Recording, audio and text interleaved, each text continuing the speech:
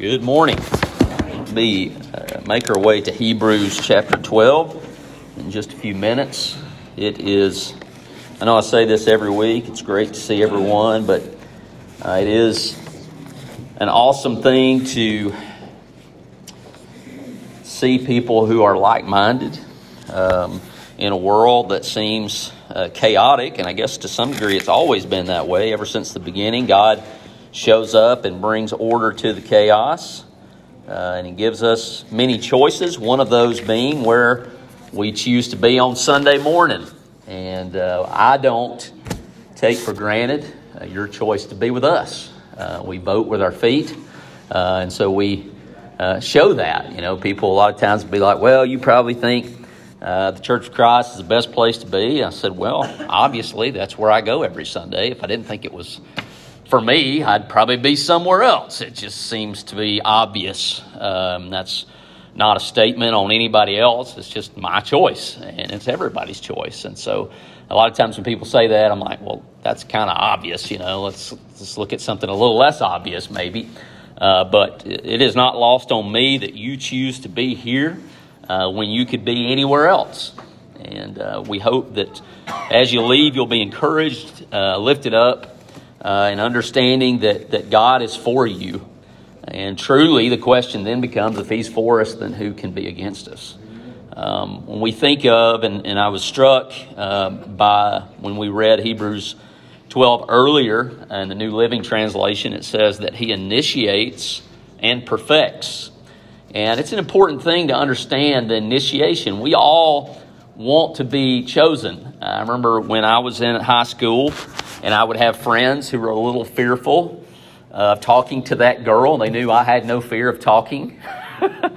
And so they would come to me and go, hey, would you go talk to so-and-so for me? Maybe get her number or whatever. And I always was like, if I'm going over there, I'm going to get her number. I'm not working for you. I'm not out for hire, you know. And so there's this importance to initiation. And I think that that's bore out in the other translations. You know, He's the author and perfecter of our faith. But, you know, that initiation, that there was something that He valued in us to start this, right? We give, and you can go to Hebrews 11, and we give Abraham a ton of credit, and I think rightfully so. But he would have not known to go anywhere had God not initiated that.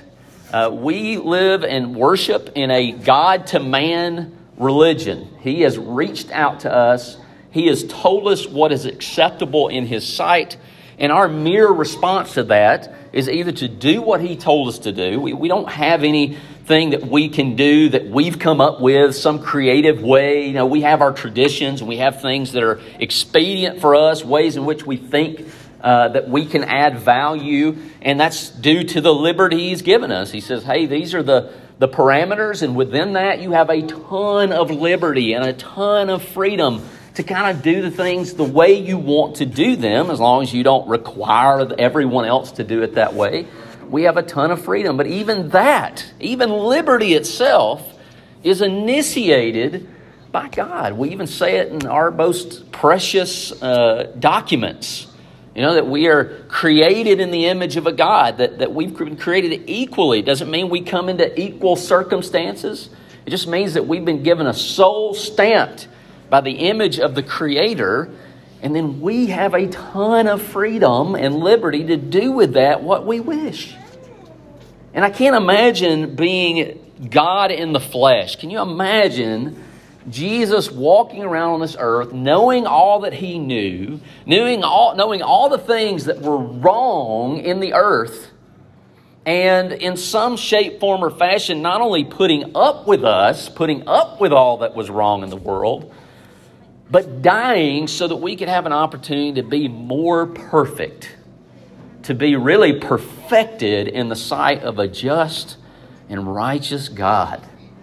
I've come to the conclusion every time I shake my fist at wrong in the world, and rightfully so, it's not wrong to be angry. We can be angry and sin not. That's something that we have the ability to do. It's hard to strike that zone, but it is something that we can do, and is perfected even more in the Holy Spirit. I think of a God who's just and righteous, that knows it all. And yet, as Paul says so eloquently, He winked at our ignorance. He winks at our ignorance, much like we look at children and wink at the things that they enjoy that maybe we don't care too much about anymore because we've moved past it. But then he follows that up with, he calls all men to repentance. He calls all men. There's not a whole lot of things in the world today that we can say all to. That in all situations, this is how it's supposed to be. And I think to some degree, that would be overwhelming if everything always had to be the same. But yet, God, in the most loving things, He's all in. Think about God, and we look at Psalm 23, and we look at verse 6. Surely goodness and mercy shall follow me all the days of my life, and I shall dwell in the house of the Lord forever. Forever. Think of the very few things in the world today that are untouchable. There have been records in athletics that people thought that will never be touched in their day and age. And now they're past their time. They've been broken forever. Think about our own youth, right? Think of our own beauty that I must have had so much of that has now passed along. Everything is touchable. Everything is corruptible. Everything moves on. And yet we can look to dwell in the house of the Lord forever. We actually have it more tangible than David himself ever really truly experienced. And a lot of times we look back and go, oh man, to do the things that David did. And once again, he's looking in these passages to a day where he could have what we so often take for granted. In the psalm that was read earlier, Psalm chapter 37 and verse 40, the very last verse, and this is one of those psalms that is written in, we can't tell in English, but in Hebrew, every stanza starts with a letter of their alphabet to help them remember it. This would have been one of those, like I said, Jesus loves me, this I know, for the Bible tells me. It would have been a psalm that they would have sang over and over and over again, at the point that they would remember it based on the alphabet. And we don't, once again, in English, we don't get that benefit. But in the Hebrew, it's there. In verse 40, the Lord helps them, right? He perfects and delivers them. He initiates and perfects them. He delivers them from their wicked and saves them because they take refuge in their abilities, their talents, their bank account, their education, the clothes that they wear, the cars they drive, the house they live in. No, because they take refuge in Him. How can we read John 6 just a few minutes ago when Jesus says, you will never thirst? Well, I'll be thirsty probably before I get done up here. I'll certainly be hungry before the day's out. What He's talking about is perspective. He's talking about what David says in Psalm 23, the Lord is my shepherd, I shall not want. Our priorities shift. And as we continue this journey through our Christian walk, our priorities shift. There are things that concern me deeply a mere 5 years ago that now I scoff at. Like, how could you have ever been so consumed with that? It's not even a blip on the radar now, much less 20 years ago. This makes it difficult, right, teaching teenagers. Because every day they come in with something and it's their whole entire world, and you're like trying to, walk with them in that journey without going, hey, dude, you really need to get over this. Like, this really doesn't matter in the long run. Like, you shouldn't care that much. Because I'm sure there's times where the Holy Spirit's like, hey, dude, you're 41. This should not be that big a deal anymore. It's time to move on. It's time to let go of those things because you can't control them anyways. And yet we get to Hebrews chapter 11 this morning, and the rest of our time we'll spend over there with maybe one more trip back to the Psalms if I don't forget to do that. Hebrews 11 is all about those people, right? We've had VBSs after VBSs after VBSs, and there are certain characteristics of the people of the Old Testament that we should seek after. I'm not saying we shouldn't, but I remember growing up, going to VBSs, going away thinking, man, if I could just be like those people. And really the entire Old Testament, certainly Psalms, is them looking to our day and going, man, to be in the presence of God 24/7, to have an avenue to God, to be able to be in the temple, a virtual temple, all the time is where we want to be. You think about David, who sat on the throne of God. And he looks to the day and age where this presence of God, he wanted to build a temple with everything he had. And the answer was no. You won't build me one. Your son will, but you won't. Because of some of the mistakes that he had made. And I think that's one of the difficult things growing older is you go, man, look at all the peace and joy and love that I missed out on because I was too hard-hearted, too hard-headed. And that prayer soon becomes, Lord, just help me to be brokenhearted over the things that break your heart. Help me to be excited about the things that excite you. I've oftentimes thought of Jesus in that temple turning over the tables going, what in the world could possibly have made him that upset? I mean, the man later, just a few days later, would have nails driven into his hands and just accept his fate. Just accept it. And what was it? It was mistreatment of the poor, right? It was what the prophets had been yelling about for hundreds of years. Hey, stop mistreating the poor. God is with the brokenhearted. And yet here you are price gouging them over the things I've commanded them to do.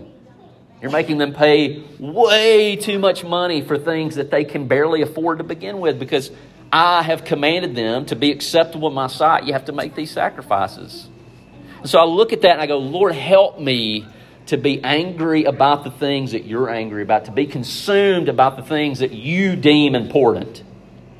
Because so much of my life has been spent chasing things that are just not important. When we're surrounded by people who don't know a loving God, who can initiate and perfect the things that are the most important. And Satan, the accuser, loves keeping us like that tail, chasing our tail, like that little dog in the video. This is really important. You should be so mad about this that you lose sleep over it. I can't believe outrageous people are doing outrageous things. You should consume yourself with this 24/7 so that you forget that your main goal is to love these people.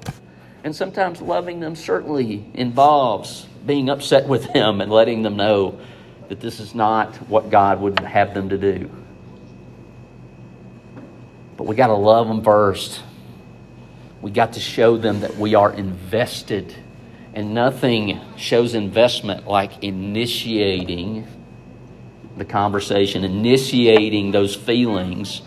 And then we'll get the opportunity to help them in their journey perfect their faith as we perfect ours. But we have to humble ourselves to at least acknowledge that I'm not there yet.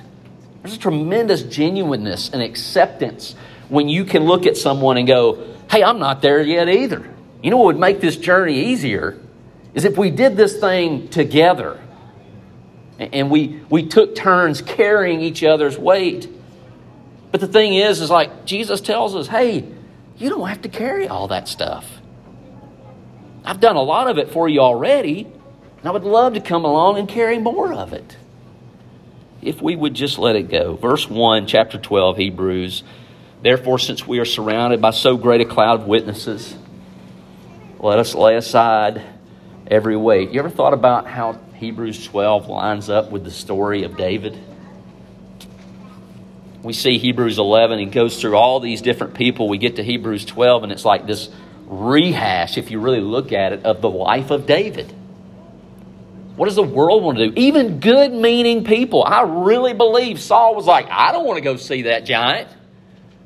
Nobody here wants to go see that giant, but if you're going to go, I can't send you up there without anything. So here's my armor. Think about it. You're the king chosen by God, and this little shrimp, maybe I'm just assuming too much, but he's a young guy either way, comes strolling into town to bring his brother something. He's like, I'll go talk to that. I'll go take care of that giant. God's going to take care of that giant. I've been there. Like there are things I've just not wanted to do. And like the least qualified person says, I'll go do that. And it's like, man, that makes me feel this tall. That's my job. I should be doing that. Well, at the very least, I'll give you this. And David says, no, that's just going to keep me from being able to do what I need to do. I don't need that extra baggage to go do what God is going to give the victory. God's either going to win this for me or he won't. And if I die, guess what? Go be with him anyways. But so often we're so comfortable and we're so consumed with what we got here, man, we just can't stand the thought of letting it go. And some of that's legit. We love people. There are people that we love.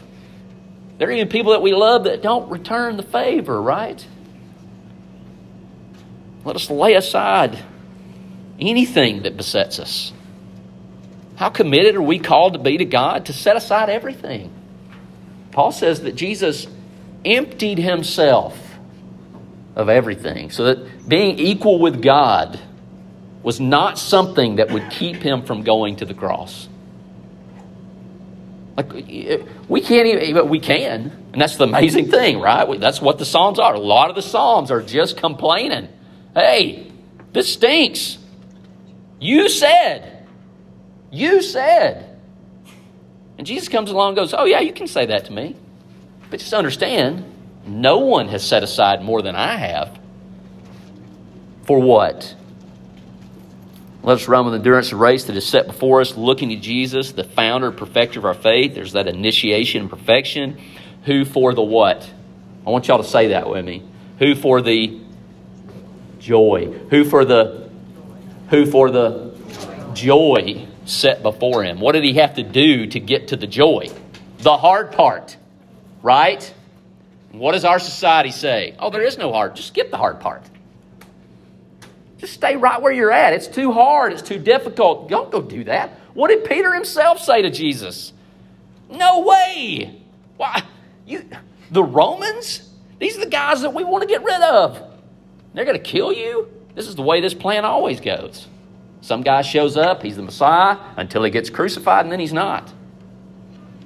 And Jesus says, oh no, that's absolutely the plan. Like, this is how I show you that I'm the Messiah, is that they kill me and I come back. Those other guys, they're still in the tomb. Hebrew writer says what? David's still in the tomb. Jesus is not. There's the difference. We're just talking about similarities. The joy that was set before him. What was that joy? That joy's name's Philip Cooper. Joy's name is Tom Deal. The real deal. Tom Deal. That joy's first name, Susan Hudson. And he said, you know what? Whatever it takes. You ever been there? Whatever it takes. I begin this mantra with my students, like, you finish what you start. In 2022, if you make the decision to finish what you start, you're light years ahead of everybody else, regardless of your talent, regardless of your ability. And there's nobody who better examples that than Jesus. David said, hey, I love you, God. I'm there for you. And he touched all the bases of all the big sins, right? And David was humble. He admitted it. I think that's the difference. Jesus said he was tempted in every way like we are, and yet did not sin. And instead of going, man, Marshall, why don't you get with the program, bro? Like how I did it. Why can't you do it?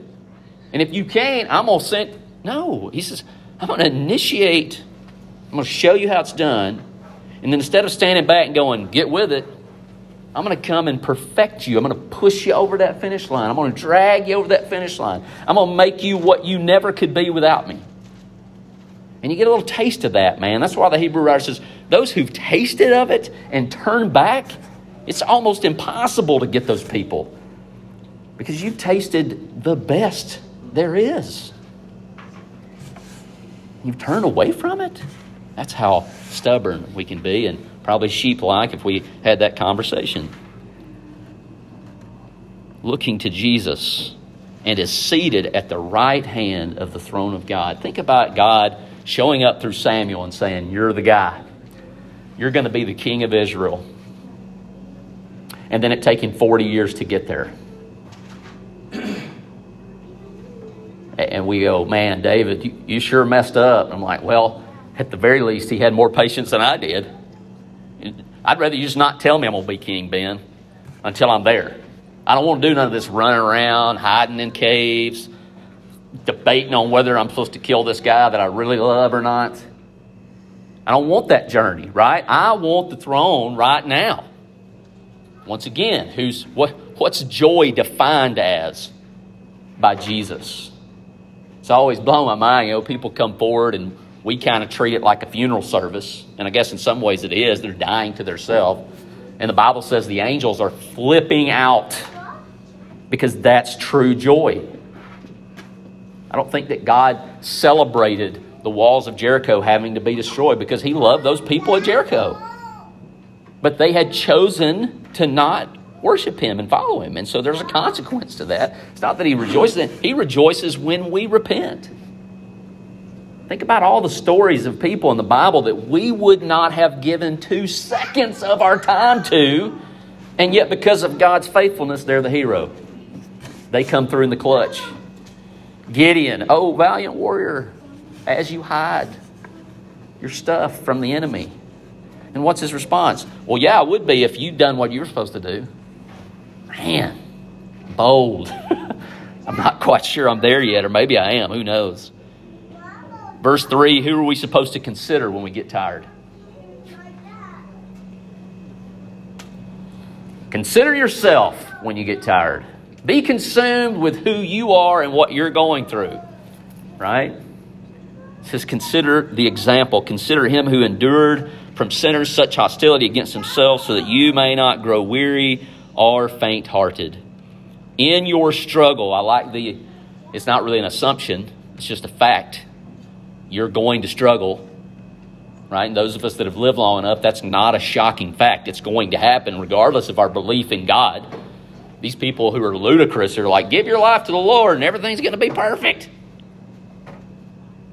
Like where? Find me that scripture, because I would love to hammer it over and over and over again. In fact, Jesus says, the world's going to hate you, but take heart. I've overcome the world. There's this philosophy out there. There are and but people. He gets to class on time. And he runs a sub 540. He runs a sub 540, but he's never in class on time. But he's never in class. See, those are that deal, right? And depending on what day it is, we may vary. See, Jesus is all about the and.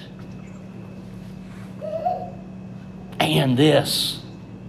And that. Like, I love this person, and sure they make mistakes, and I'm going to be there for them regardless. I'm going to annoy them to no end because I love them too much to let them go. And so those of us that go to hell will go there because God's just honoring our choice. We've chosen ourselves over him. We consider him who endured sinners from such hostility. Weary in your struggle against your sin, have you not resisted the point of shedding your blood? Have you forgotten the exhortation and addresses you son? He goes on to read the Proverbs there. Verse 7, it is for discipline that you have to endure. God is treating you as sons. For what son is there whom his father does not discipline? I don't have any at my house that I love and don't discipline. I hate to discipline, right? I hate it. I hate spending time doing it. But there comes a point where you're like, you got to do it because you love them too much to let them do the stupid things. And so God is going, hey, I love you too much to keep letting you do the stupid things. But if you want to have it, I'll let you have it. But just know I'm always here. I thought so much about my kids when they want to come to me. And I hope that always stays the case. And regardless of what they've done and how much disappointment I may feel in what they've done, they can always come to me. And yeah, I'm going to discipline them, but it's because I love them. And they know that at some point, many years down the line. But understand, God has done all of the heavy lifting on the front end so that when the discipline comes inevitably, you know who is for you. I want to finish this morning with Psalm 100. And just think about these last few verses specifically. Psalm 100, make a joyful noise to the Lord, all the earth. Serve the Lord with gladness. Come into His presence with singing. I believe you can do that in whatever circumstance you're in. Maybe a song of lamentation. But you know you can take it to the Lord. Know that the Lord, He is God. It is He who made us, and we are His. There's a lot of people in the world who struggle with their identity. And if we're honest with ourselves, we do the same. It just may not be the same one. And here in Psalm 100, he tells us what your identity is. Everything else is incidental. Your parents may not be the best parents in the world. Welcome to the club. Every day feel like I'm one of the worst there is. Right? You go to that DCS office and they're like, hey, you're some of the best ones we've ever had. And you look at Whitney and you go, wow, that says a lot about the others. Guess what? We're all on the journey. My mom's still learning things, right? That's why she's so stinking smart. Don't tell her I said that. Right? We are His people and the sheep of His pasture. That's how He looks at you. Regardless of how you feel this morning, that's how He looks at you. Precious, valuable, worth initiating. And not only initiating and giving you an opportunity, but walking you through it. Dragging you through it. That's how He looks at you. And what does He want from us? Think in comparison to what He's done, what little He wants from us. Enter His gates with thanksgiving and His courts with praise. Give thanks to Him. Bless His name. Think about what we say and the impact we feel it has around our world. Like, I know how I wanted the last Tuesday to go. It did not go the way I wanted it to. Whatever it is. And I think about Bailey's situation. That didn't go the way we wanted to, but man, are we blessed that it went, and we're blessed to have that. And there are a lot of people in the world who don't right now. We're struggling with that. Who don't have that outcome. Verse 5, for the Lord is good. Think about the things we can say that about. I can't say that about myself. I have my good days, maybe my good 5 minutes if I'm really on my toes. Not all the time. God is good. He is steadfast. Don't forget the meaning of that word. Love endures, once again, forever, and His faithfulness to all generations. Think about all generations. Think about history and all the bad spots, decades, eras. We literally have a time in history called the Dark Ages. And God's faithfulness and steadfast love, His chesed, keeps coming after us. So wherever you are today, maybe entering His gates with thanksgiving is the easiest thing for you today. Maybe you just came here and you're like, man, I'm on fire for the Lord. I can't be more thankful. If my head it might explode from how much thankfulness I have. Or maybe you're like on the other end of the spectrum. That doesn't change who God is. It doesn't change how He sees you and what He wants for your life. If you'll simply submit yourself to it. He just wants you to choose Him. And when looking at it, seems like the easiest, most simple choice you could ever make. I know the difficulty of stepping out in faith because we're just timid. It's just who we are. But we have a spirit of power. The same spirit that raised Jesus from the dead wants to live in you throughout all your moments.